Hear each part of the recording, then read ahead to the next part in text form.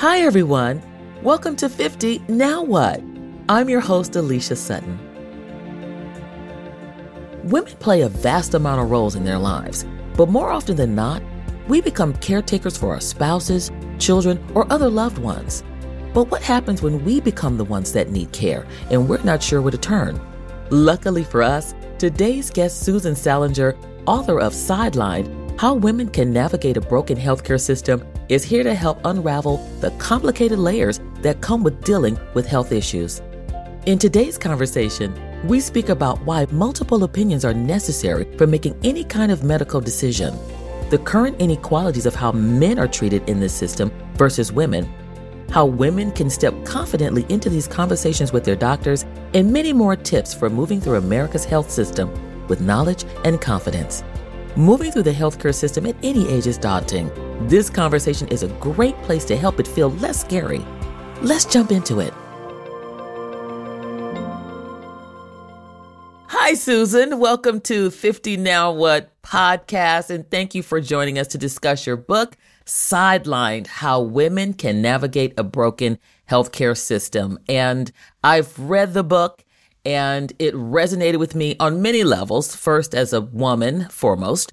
And admittedly, I am reading the book with an added lens, having worked in the healthcare system as well and growing up in a healthcare worker household. My mom was a nurse for over 30 years and worked as a health facilities evaluator for LA County. So a lot of the interviews and the stories that you tell in your book hit home and resonate with me on a little bit of a different level. But what I love about your book is that it's in simple terms and filled with resources and really can act as a guide to be, as your title says, navigate a broken healthcare system. So thank you so much for your book.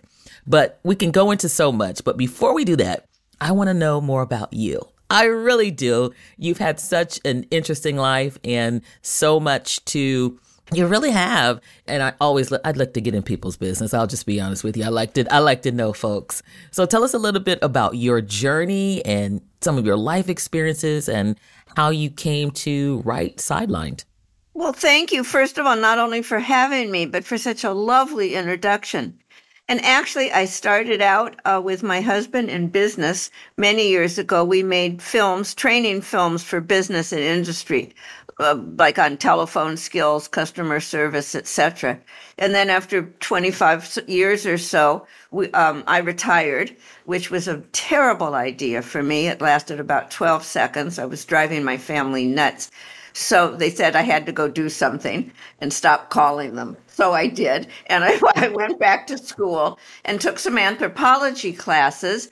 And that's sort of where my journey with the book began, because in some of the medical anthropology classes, I learned all kinds of information that women need to know about their health. And I have always been interested in health issues and my own health, of course, in particular. And so I thought to myself, this information needs to get out there because I didn't know it despite all the previous reading I had done. And so at that point, sort of more or less simultaneously, I had some unnecessary surgery that I knew was unnecessary. And I agreed to it anyway because I was frightened. And of course, it was just exploratory surgery. They found nothing. It was unnecessary. And then sort of in the middle of all of that, I interviewed some women who had hysterectomies for a school project. And they too had agreed to the surgery, even though they were pretty sure they didn't need it. In fact, one of them was sure her problems were just due to menopause. But anyway, they too had agreed. And so I really began to wonder how women make medical decisions. What goes into, how do we as women decide what to do and what to do next? And so then I interviewed about 50 or 60 women and just extrapolated some of the things they had in common. They all had different diseases. I did that on purpose. I was looking for their specific behaviors. I wasn't interested in the physiology of it or the biology of it particularly. So I pulled out some behaviors that I thought where women in some ways really did themselves a disservice. And so the book is full of ideas about how to get more effective health care. But that was a long story about my journey. How's that? I love it. I love it. And it gives us the broad breadth of what it is that brings us to where this book is. And when you talk about, you spoke to all these women in these interviews, which were phenomenal. When I was reading some of the stories that were going in, some of the interviews that you did with these women that are in the book, what ended up being a big part of the trend that you found with women in terms of how they were making their decisions and how they were, or not making decisions for that matter. Some of them were just, I guess, what were some of the top issues that you found that was negating the decision making amongst the women? Well, the first thing I found, which in a way surprised me, and in a way, of course, it didn't, was that women tend to put themselves last. There was a study done where researchers gave women a list of 5 things to prioritize. Who or what would they take care of first? And all of them said they would take care of their children first, then their pets, which is my favorite part. And they put their pets before their elderly parents. So it was as an elderly parent, I was not thrilled with that. And then fourth, they take care of their significant other. And last but not least, they take care of themselves. And that's a problem the way I see it, because as women, we do take care of others. In fact, we do like 80% of the caretaking in the entire world. And, if you don't feel good, you can't take care of others as easily or as effectively. You're feeling like crap and you're irritable and you're exhausted and. So it's really important to take care of ourselves first, because that helps us take better care of others. Even the airline says, put on your own mask before you put on your kids. Yeah, they do. Absolutely, they do. And it's so true. I don't know where that comes from, too. I kept reading it and I know better. And yet sometimes I end up thinking about what's happening with me and how it's going to impact everyone else. You know what I mean? We all do that. We all do that. So I'm not quite sure where that comes from, if it's just our socialization, but you outline it very well in your book. And what were some other things? Well, the thing that surprised me the most, actually, and it's going to be in my started a second book, and it's the shame that almost all of the women felt about becoming ill. They felt they were letting their families down, number one. They felt that they were overwhelmed with stress, and most of them felt that their stress had caused their illness. They felt, as a matter of fact, that their illness was almost like a public message. Hey, look, I'm sick. I can't manage my life. My stress caused this, and I manage it so poorly I made myself ill. That was truly the message that they thought their illness was putting out there. So as a result, very few of them talked about their illness. They denied themselves the support they need. Some even delayed going to the doctor because they were so sure. First of all, they were embarrassed. And second of all, they felt that the doctor was going to blame them. I mean, it was just, I don't happen to do that. When I get sick, I get so angry at the world. I get pissed off, that I'm missing a day of my life. I mean, how dare this happen to me? So my reaction was that's why I think I was so surprised, because my reactions are so totally different. I completely understand that. And a lot of times I think this whole, you got to be a strong woman, you got to be tough, you got to be able to handle it all, this superwoman complex that you somehow feel like you have to handle all the time. And then you're sick. And yeah, you're just, instead of going, okay, I need to stop and take care of myself, you feel like I've been broken. What's broken me? The world can't know that I'm fragile in some way. And it just comes very naturally. And speaking of blame and shame and such like that, one of the things I found interesting in one of the stories in your book that you talk about is an incident that happened with your daughter, Lisa, when she was a teenager. And she got ill. She had the TMJ. And tell us a little bit about that and how you were made to feel in the middle between these doctors. And that was quite the scene. For those of you that don't know, TMJ, it's really a jaw disorder. It's too much to explain, but when you chew, every time you move your jaw up and down, it hurts. So we took Lisa to the doctor, and at the time, there were 2 camps in the TMJ field. One was you should go in, have surgery, and they will replace the ball and joint that your jaw is with a Teflon, with some sort of artificial disc, and that will cure the pain. The other camp said, absolutely don't have surgery, whatever you do, just let it go and hopefully she'll grow out of it. She was, still a kid. She was 14 or 15, whatever. But what was so interesting to me was, first of all, how do I even begin this? My husband went with me to all of the appointments. The particular doctor that we saw that was in the you must have surgery camp actually turned to me, not to my husband, just it was all directed at me as the mother. And she said, if you don't allow your daughter to have surgery, you really need to get some therapy and examine your unconscious hostility to your daughter. I mean, my mouth dropped open, okay? But then the doctor who said, whatever you do, don't have surgery, again, he looked directly at me, did not talk to my husband, and said, parents don't always need their children to be perfect, as if I was just throwing her into surgery to establish perfection. I was so angry. But even more important than the obvious gender bias in those conversations is the importance of getting second opinions. We lived in LA and we had both the financial resources as well as a variety of doctors at our fingertips, which I know that isn't, always the case depending on your location. But we went to 7 different doctors, and actually it was about 3.5 to 3.5. I mean, there was no winning confirmation. And the importance of, let me interrupt myself for a minute. What we did is Lisa was old enough at that point, and she agreed. And we just thought, well, we'll put it off. And, if it still bothers her when she's 20, either it's going to get better, stay the same, or get worse. So let's see what happens. And it's not perfect, but it's better.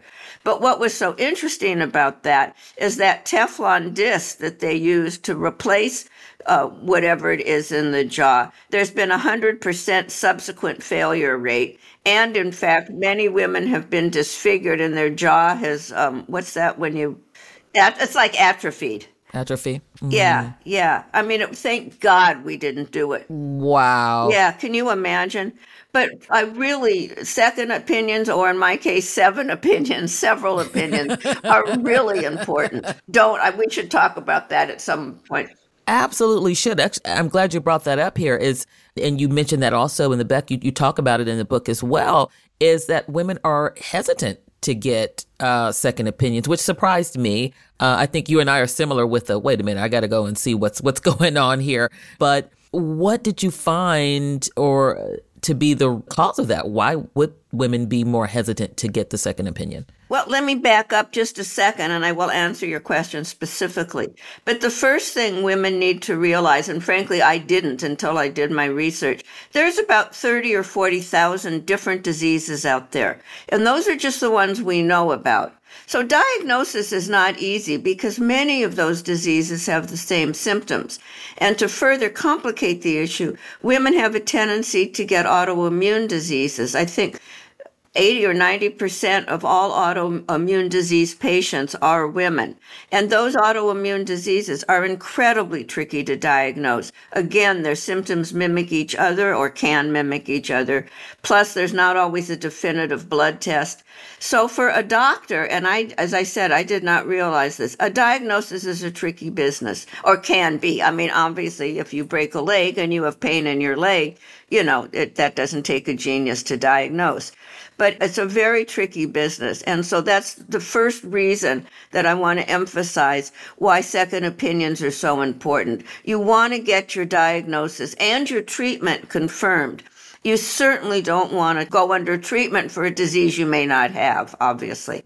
And so I think to answer specifically your question, a lot of the women are afraid. They were afraid of being rude. They were afraid of, they felt it wasn't their place. I'm not the professional. The doctor knows best. They didn't want to hurt the doctor's feelings. And they were also afraid of being labeled hysterical. They were very afraid that if they questioned, in fact, one woman said to me, I would never get a second opinion because I'm afraid that the doctor, they would think that I was a difficult patient that would go on my chart and it would follow me through my medical career. So there are some specific socialization cultural reasons that women hesitate. And I think, again, that it is so important to be aware of this so that you can get a second opinion. And interestingly enough, and then I promise, I talk a lot, I promise I'll be quiet. Oh, no, I'm here for all of it. Oh, great. Thank you. You're making it easy. Do not stop. I was on a show with a doctor, and several actually, and one of them said to me, number one, she really appreciated a second opinion because she's never 100% sure. There's too many possible other things it could be. But secondly, she said, it helps me if a second doctor or a third doctor confirms my original diagnosis. It helps protect me in case of malpractice. So she said it's to the doctor's benefit for patients to get a second opinion. That on the contrary, she welcomes it and even embraces it. So I thought that was an interesting point. I think that is absolutely beneficial because we don't tend to think like that. Even I would always get a second opinion, but even then I would be thinking, oh my God, I know they're going to be mad, but I got to do this for myself anyway. It would just be kind of me feeling, a little bit rebellious for my own benefit because that's who I am. But at the same time, I wouldn't think that. I would not think that it would be something that they would absolutely want, or at least think it was something that would. I'm sure that's not true for all of them. I mean, there are jerks in every profession. I don't care if we're talking about doctors, hairdressers, plumbers, podcasters, Podcasters, they're everywhere. You can find a jerk anywhere you go. It's true. Anywhere you go. That's absolutely very true. But I absolutely think that at least to have that frame of reference that, yeah, somebody might be mad about it, but at the end of the day, it's still your health. And you touch on this as well, a lot of the treatments that are out there, the medical system and the science behind a lot of it is all geared towards men's bodies. So we generally put us at, we need that second opinion because somebody else is studying something very different to tap into something that no one even knew was out there. So I think it's a great thing. So definitely get second opinion. Yeah. And, let me just add on and enhance what you just said. Not only is much of medicine and what we know is based on the male body. Women, this is so interesting to me. I was really angry when I read this. Women researchers get less money than male researchers. Women's diseases get less money for research than men's diseases. For example, prostate cancer, which is usually, it's not always fatal, gets much more money than ovarian cancer, uterine cancer, and those cancers are more fatal more easily or more frequently, let's put it that way. But again, the male disease gets the money. Women researchers are actually published less often than men researchers. So in other words, if you're a woman researcher researching a woman's disease, you're going to find yourself at the bottom of the publication and funding barrel. So we know less about women's bodies than we do about men's. And what that means is there's about 12 million people misdiagnosed annually. And women and incidentally, women of color, marginalized women, are certainly misdiagnosed even more than white women, but we're 20 to 30% more likely to be misdiagnosed than a man. So that's another plug for a second opinion. Oh, wow. Oh, wow. Just hearing that, it still just caused me to stall a little bit. And one of the other things, and also with the second opinions, and we can get into this as well, and you talk about this, is how men and women communicate so differently with their doctors. We talk very differently. And how, in your research, how have those difference in the styles of conversation, how can they impact our care and our diagnosis? Yeah, there is quite a difference. And just to introduce the topic for a minute, researchers gave a bunch of doctors letters. They were from patients who were currently experiencing cancer symptoms. And they were able to tell, I think it was 60 or 70 letters, they were able to tell which letters were written by men and which letters were written by women because the styles were so different. And that's because men are succinct. They're much more objective. They go in and they say, let me make this up, I have a sore throat. And they sort of stop there. they want to approach the problem with the doctor as kind of a team, and they want to hear the doctor's opinion.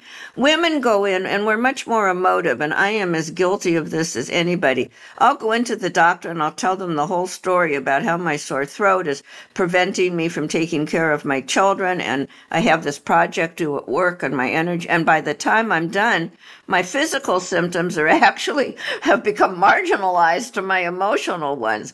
And so what happens is that leads the doctor, or can lead the doctor, to give me a psychological diagnosis and say, well, you're just stressed. And of course I am stressed because I feel like crap again. Of course I'm stressed. And my life doesn't stop just because I don't feel good. But nevertheless, so what the different conversation styles do is they lead the conversation or the focus of the visit down the wrong path.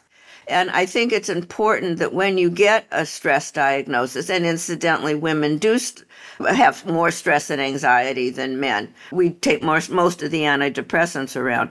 But nevertheless, you absolutely want to say, well, what else could this possibly be? You always want to make sure there's no organic cause. Okay, that makes a lot of sense. I think we all can work on being a little bit more direct with our doctors and not feeling intimidated to basically tell them specifically what it is. Is it beneficial? And I used to do this. I've gotten a lot better at it, is write a list of things of what I specifically want answered, and just going in very focused in on what it is I know that they're going to be thinking about and how they're going to be thinking.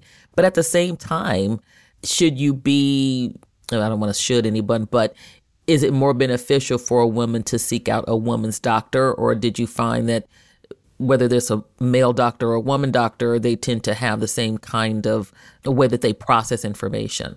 That's an interesting question. And no, men doctors, women doctors, they behave differently with patients. It's interesting. When I began the book took me 10 years to write. So some of the information changed over the course of my writing. When I first began, there was a lot of people have asked me that, and there was really no difference, they said, between a male doctor and a female doctor. Basically, and I think this piece of it is still true, a visit with a female doctor will take longer. A visit with a male doctor is much shorter. So my first answer is it depends where you're coming from. If you want to see the doctor and you're on your lunch hour, you want to get in and get out, you're probably better off with a male doctor. If you want more of a personal relationship and you need to really talk things over and you have the time, you probably want a female doctor. But now that I've said that, the latest research seems to indicate that women especially are better off with women doctors.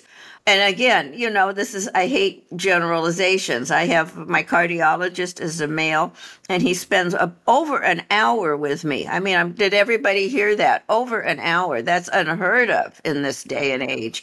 And always wants to know how I'm doing, and we talk about this and we talk about that. And then I have an endocrinologist who I walk in and she says, "Hi, how are you?" And I say, "Fine," and then we just move on. So it just depends on the individual.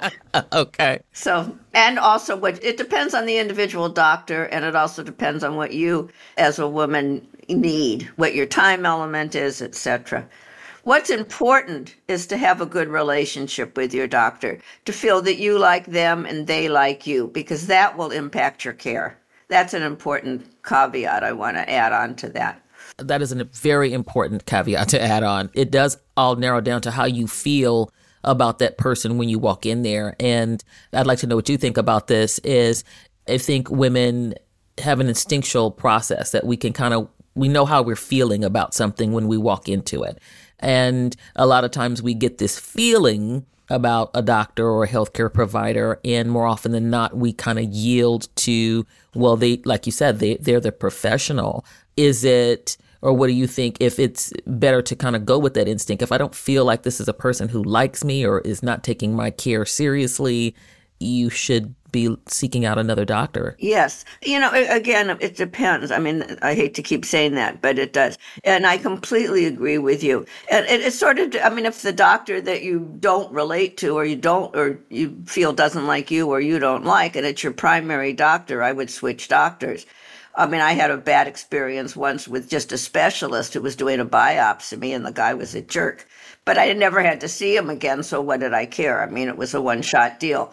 It wasn't worth making another appointment, trying to park. I mean, the whole business. But he was an idiot. Right, right. But I think it's really important, though, to listen to your guts, whether it's about your doctor or, like in my case, when I had surgery I knew I didn't need.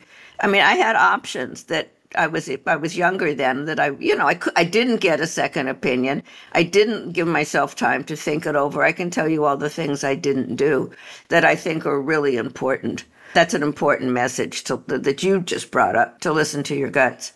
What did you find were the three most, and we may have covered it already, but what are the three most common hurdles women need to overcome to improve their healthcare? What are, or three or four or five, however many you have? Well, I think that the main one, and it's sort of an umbrella for all of the rest of them, is that it's your body. And I think you really have to take charge of it.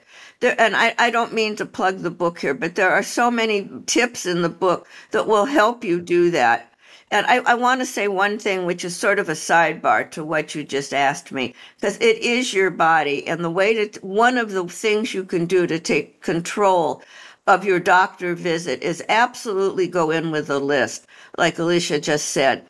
That she really hit on the most important thing. And written list. Don't have the list in your head, because if you're as anxious as I am, you'll forget half of what you want to talk about when you get there. Plus, the list helps the doctor review your issues, and they can reprioritize if they need to. And then the second thing I really want to emphasize, so that, again, you can take control, is ask the doctor for the clinical name of whatever disease they think you have, so that you can go home and look it up. Do your research. At the back of the book, there's a huge resource list. I've done your research for you. It tells you how to do it. It tells you how to research your diagnosis, how to research the hospital that you may need to go to. Some hospitals are better at cardiology, and some have better records with neurology. I mean, you want to know what you're getting yourself into. Third, be sure you go for a second opinion. Please, please, please, particularly if it's a serious diagnosis. And last but not least, you want to say to the doctor, in your experience, what else could this possibly be?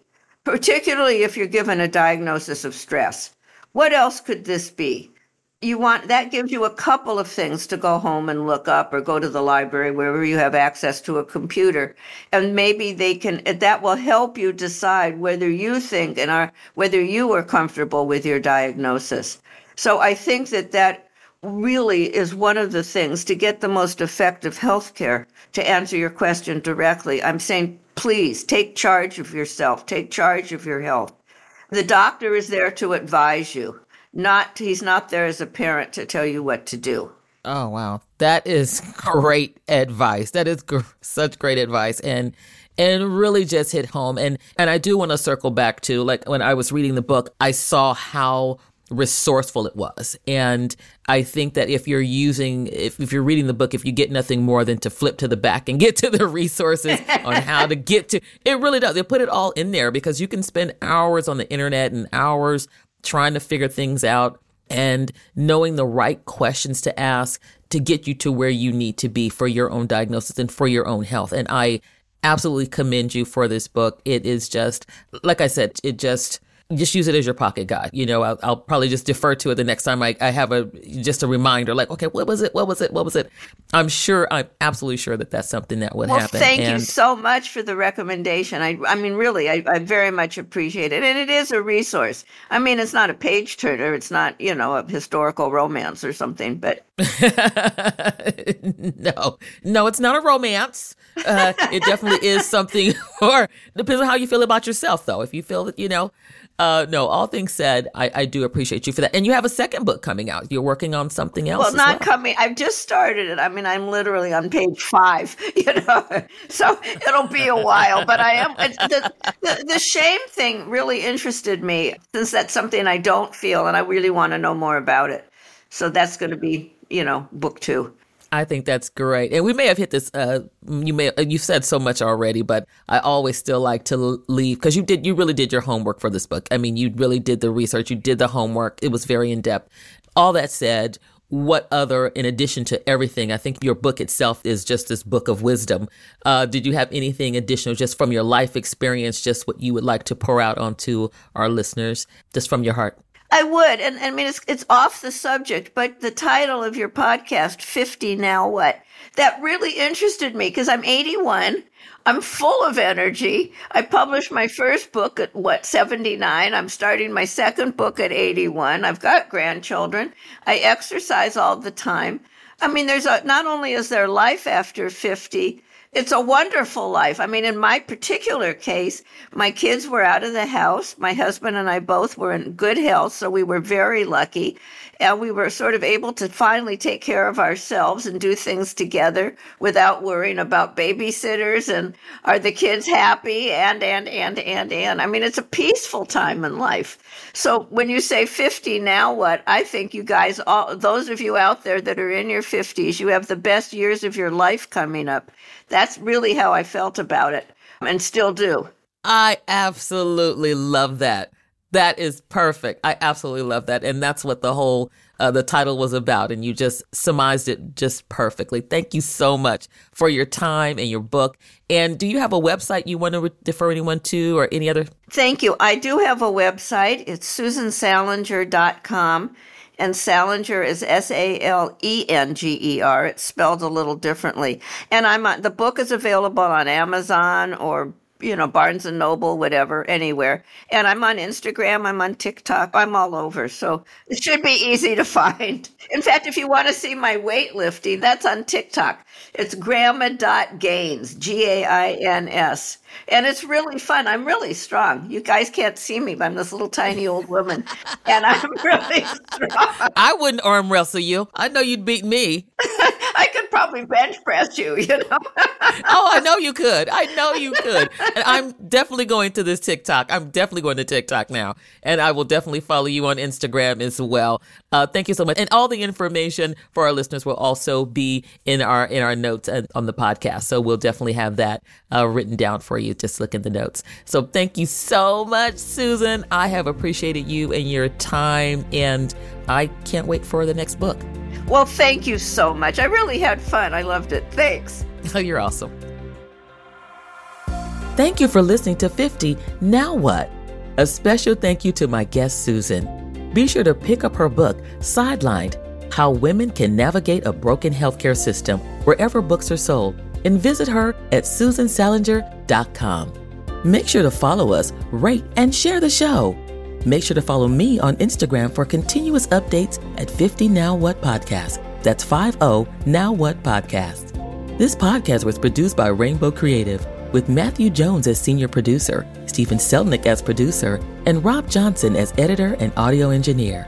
I love working with this team. To learn more about making a podcast for you or your business, visit them at rainbowcreative.co.